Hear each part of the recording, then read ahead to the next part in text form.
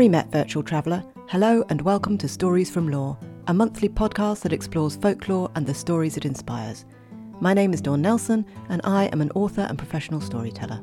This month, Patreons chose the theme of The Dead Do Tell Tales. So for this episode, I will be looking at the spectre of death, the folklore surrounding it, and the psychopomps, harbingers, and, well, portents that tell us that death is coming. The story from Lore for this episode is The Singing Bone. Due to the nature of the subject covered in this podcast, I would recommend this as adult listening, and that you should listen through first before letting any of the younger members of your household listen with you.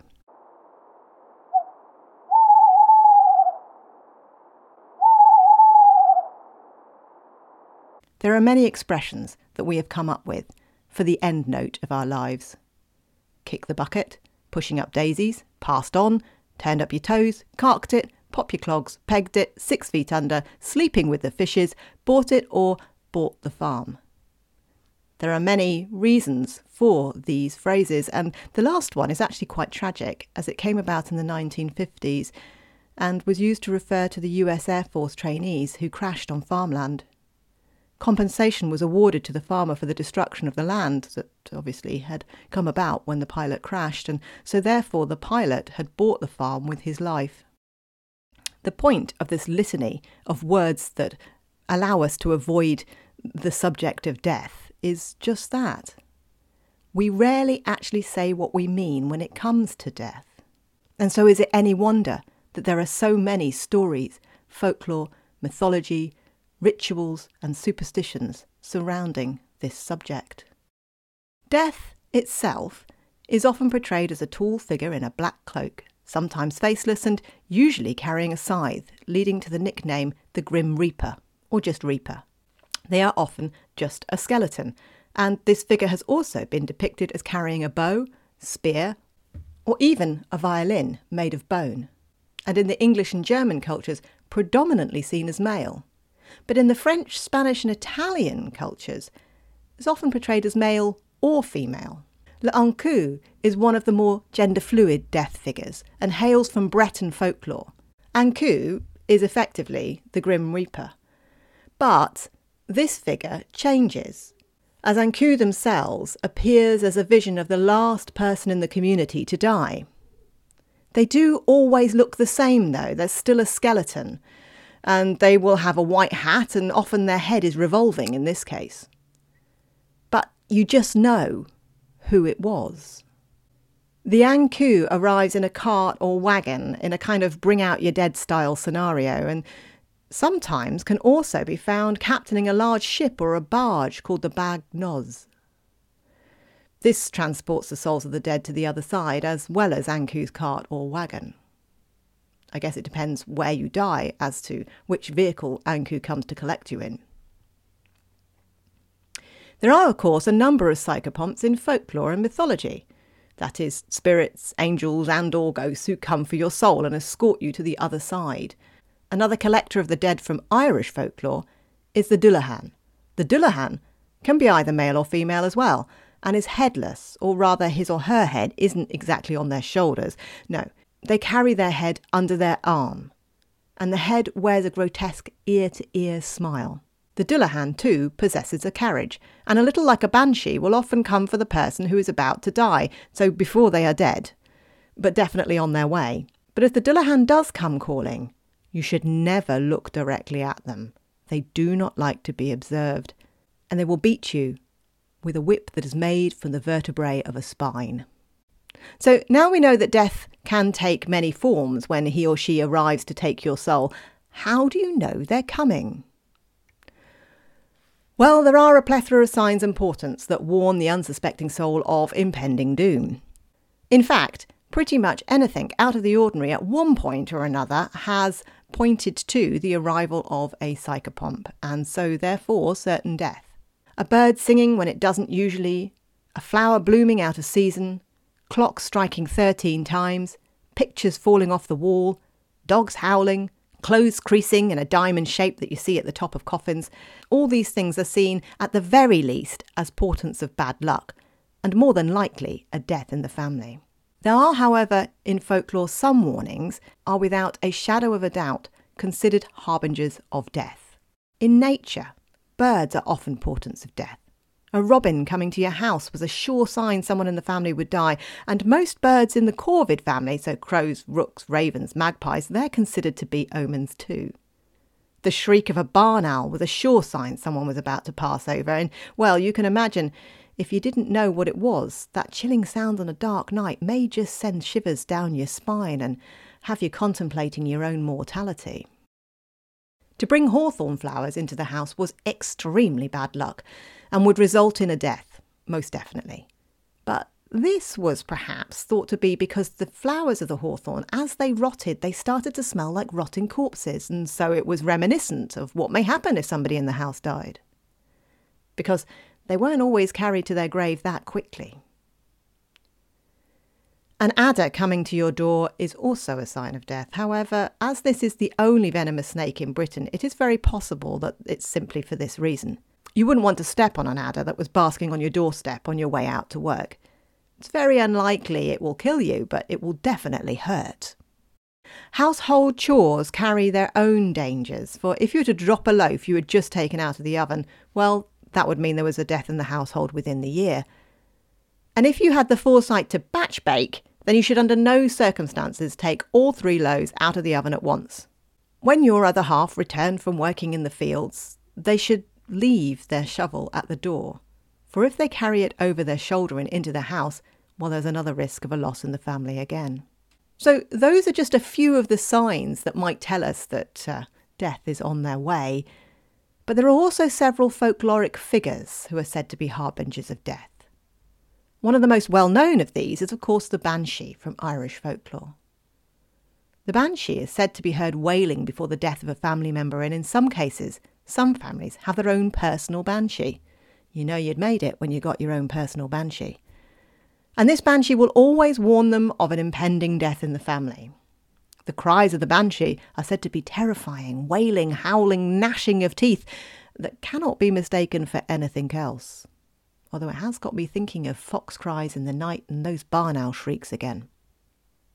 In Wales, this figure is called the Cyhyraeth and serves the same purpose, to foretell a death with a disembodied wailing. This being is sometimes synonymous with the Hag of the Mist, a most hideous and ugly being, wrinkled and unkempt, with long black teeth and sallow, deeply corporeal features. And that has me thinking back to last month's episode, A Country for Old Hags, and all of that folklore surrounding the Cailleach, who is just that, a hag of the land. In Scotland, it is the Ben Near that wails, and is another predictor of death. Only this time, she's quite specific about who she is wailing for. She is a wailing washerwoman who can be seen trying desperately to wash the blood out of white shirts and the clothes of fallen soldiers and warriors. She is often dressed in red, carrying a wooden stick to beat the washing with, and a candle. She haunts the banks of the rivers and streams, and if you see the Ben Near on the way to battle, well, then your fate is sealed. This concept crops up again in the French hero songs known as chansons de guerre, where the victim is marked for death by a red cross on their clothing. This denotes the hero or warrior with the red cross will be fighting their last battle. Both these pieces of folklore are, of course, very reminiscent of the well-known La Llorona, a figure from Mexican folklore. She too is a crying woman, but instead of mourning the dead on the battlefield, she is mourning the loss of her drowned children. But that is a story for another day. So, once you've had that omen of death, that portent that has come to tell you that death is on its way, and indeed the harbinger of death has escorted you to the other side, what happens then? Well, there is, of course, the obvious heaven and hell present in Christianity.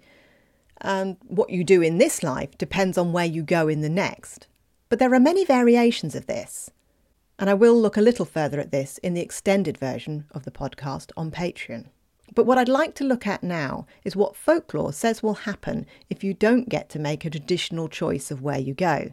In other words, if you end up in purgatory, a kind of liminal space, or worse still, undead. Ghosts are a popular theme in books, film, TV, and of course on our festivals, the ever popular Night of the Dead, Halloween, or Samhain. There are many, many ghost stories, and as humans sitting around a fire on a dark night, we are very familiar with them. There are several reasons why a ghost may be hanging around. Something they've left undone, so that their death can be avenged, perhaps. They themselves were maybe the wrongdoer and they need to put it right, or they're just never going to go to heaven or hell because whatever they did was so bad. In the story of One Night in Paradise, an Italian folktale, a man's best friend returns from the grave to perform his best man's duties at his friend's subsequent wedding. So therefore he has a task that is left undone that he comes back to do. In the story of Stingy Jack, he is so reprehensible in life that neither heaven nor hell will have him, and so he is left to pace purgatory forevermore, with only a burning coal from hell to light his way. Hence, Jack-o'-the-lantern.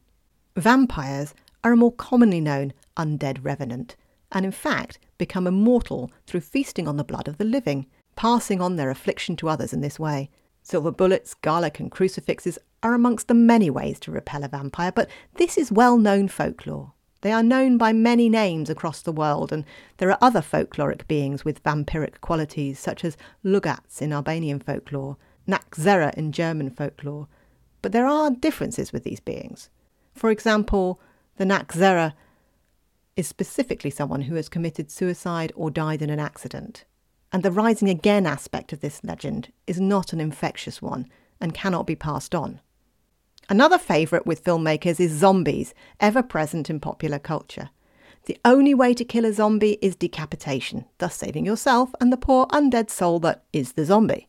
Interestingly, there are some tales from Haiti that tell of how people have been given poisonous tetrodotoxin found in several species of pufferfish, and this has then rendered them immobile and to all intents and purposes dead, when in fact they are not.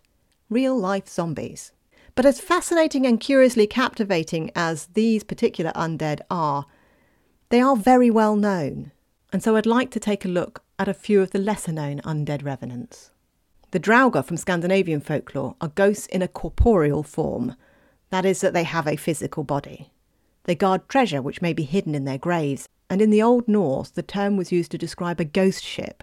So the two are often combined to create a ship full of seafaring undead. Terrifying, and a lot like the folklore of Davy Jones and the Flying Dutchman. Again, in Scandinavian folklore, the return of the soul to complete unfinished business is referred to as a genganga. Apologies if I have mispronounced that. The name is thought to translate into English as walking again. There are several ways to prevent this from happening. For example, painting various symbols on the coffin and carrying the coffin around the churchyard 3 times before they were interred. It is believed that the genganga can in actual fact pass on its affliction to the living through biting or pinching. And there we go, we're back to zombies. In Indonesia, the pocong is thought to be the soul of the dead person trapped in their burial shroud. This comes from the belief that it takes a person 40 days to travel to heaven. After 40 days, the ties of the shroud must be loosened to allow the soul to leave. If they are not, the body will jump out of the grave and demand the ties to be loosened. This idea of it taking a person 40 days to travel to heaven is also prevalent in some Russian beliefs, that the soul spends 40 days travelling to and from earth and heaven until they eventually travel across a rainbow bridge to heaven. But they're not undead. That's just part of the cycle of them dying. Finally, in China, the Yiangshi is a reanimated corpse that hops around looking for victims from whom they will suck the life force, akin to a kind of energy vampire. Not only do we tell of ghosts and the reanimated dead returning, but also stories tell us of voices from beyond the grave. We don't necessarily have to see a ghost. We could just hear it. And these messengers can come in many forms, so visions, dreams, oral hallucinations, and in many stories they are a bird or an animal messenger, singing bones or instruments. Which leads us to this month's story, The Singing Bone. This story was collected by the Grimm brothers, but it is also present in many other collections of stories. Joseph Jacobs collected it as Binori, and that's the version that I tell. But this was based on a ballad, and you will also find this ballad in other forms, for example, the Trois Sisters, which is one of the child's ballads. So without further ado, let me tell you one of my favourite stories to tell, and that is the story of two sisters who lived on the banks of the Binori.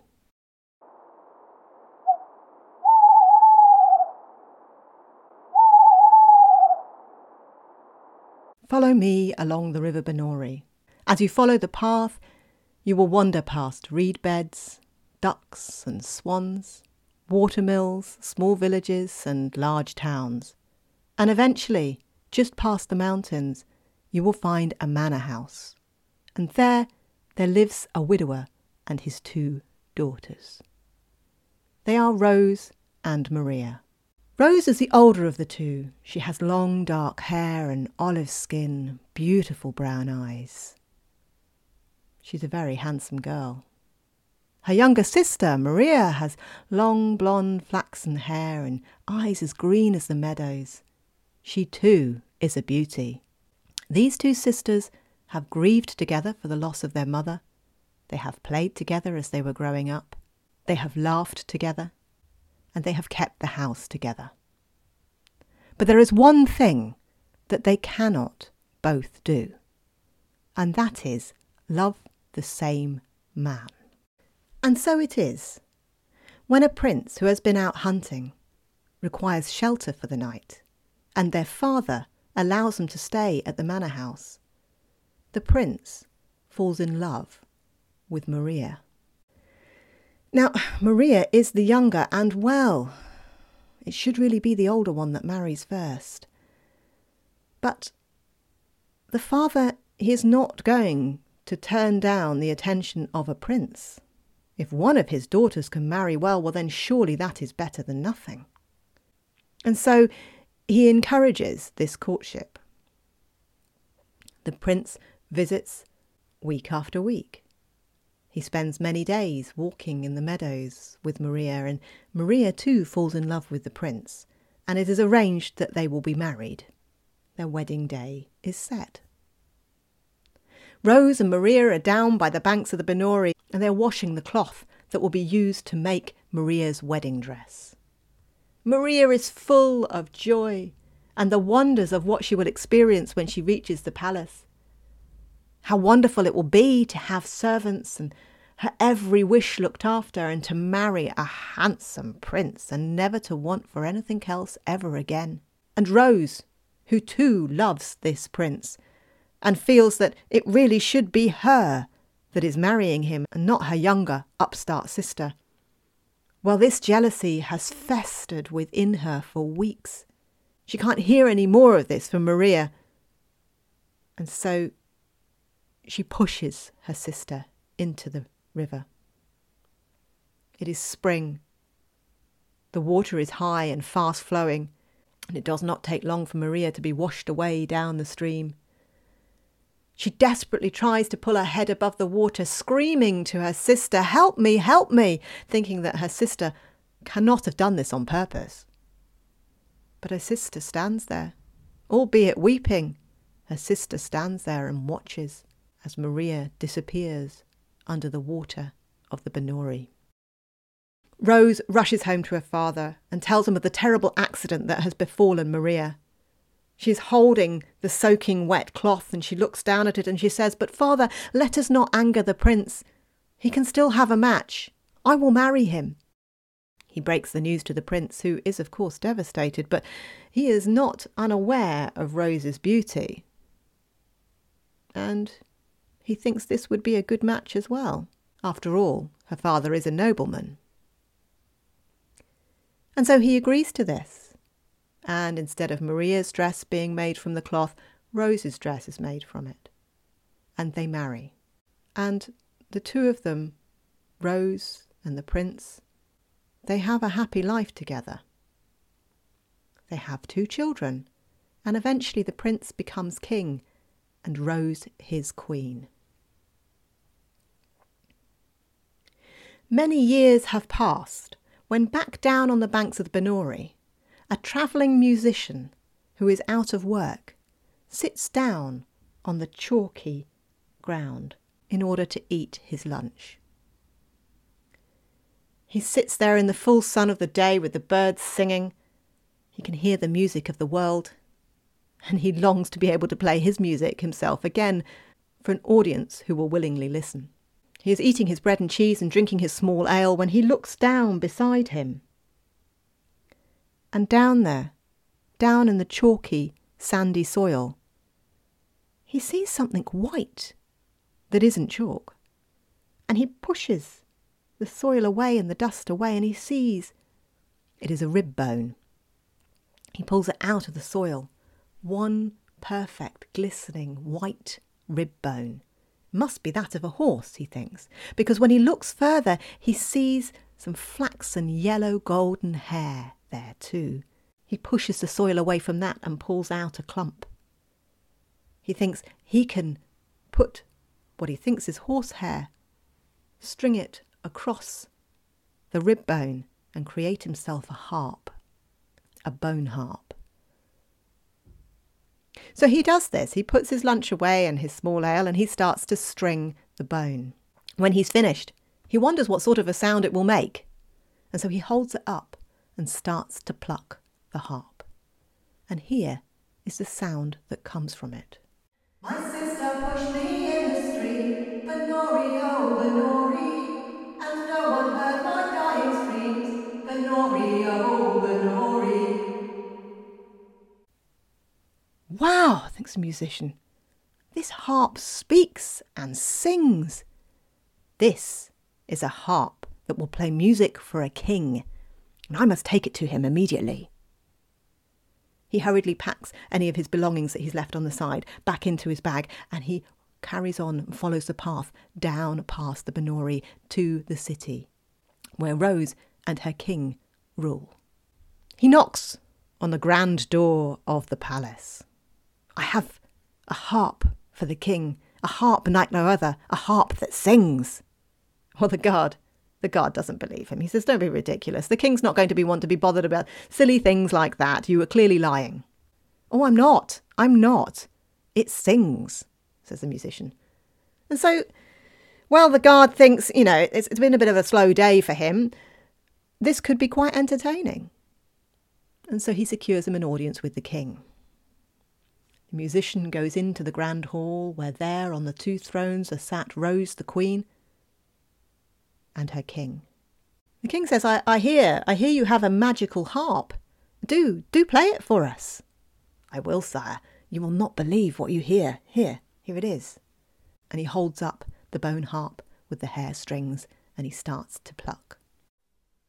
My sister pushed me in the street, Benori, oh Benori, and no one heard my dying screams, Benori, oh Benori. Wow, says the king. That's amazing. Does it do anything else? I'm not sure. Let's see, sire. So again he holds up the bone and hair harp and plays once more. And there she sits beside the king, Benori, oh Benori, and never paid for all her sins, Benori, oh Benori.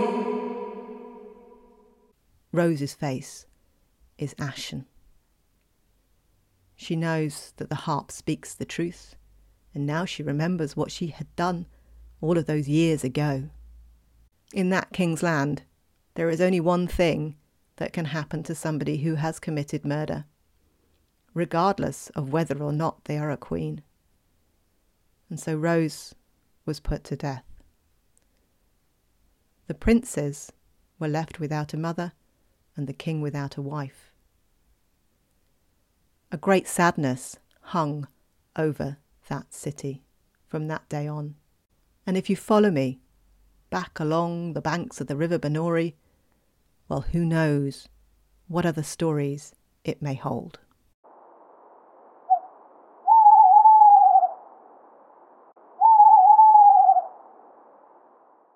That is one of my favourite stories to tell. For various different reasons, it appeals to the themes that I enjoy in story, because I started writing murder mysteries when I first started my journey as an author and storyteller. So it is a kind of murder mystery.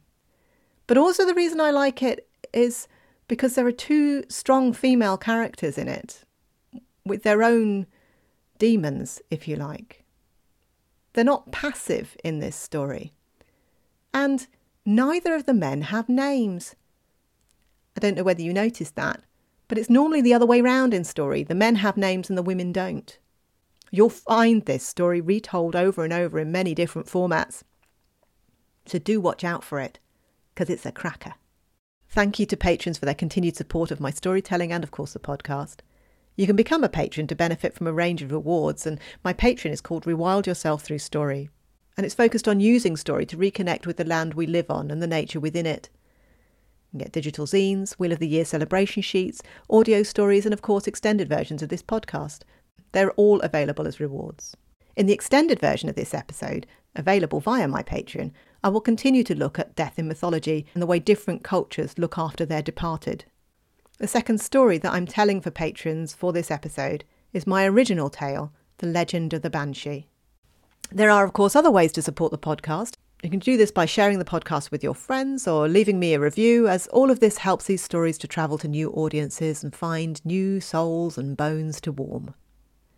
If you wish to hear more stories woven with folklore in the old ways, you can find me on Instagram as dd_storyteller, on Facebook as dd storyteller, and via my Facebook group Stories from Lore, where there are Facebook Lives, behind the scenes, and we share books, music recommendations, and chat a little about the podcast. I hope to see you there, as I'd love to tell you another story. Until then, I'll see you next time. Toodle pip.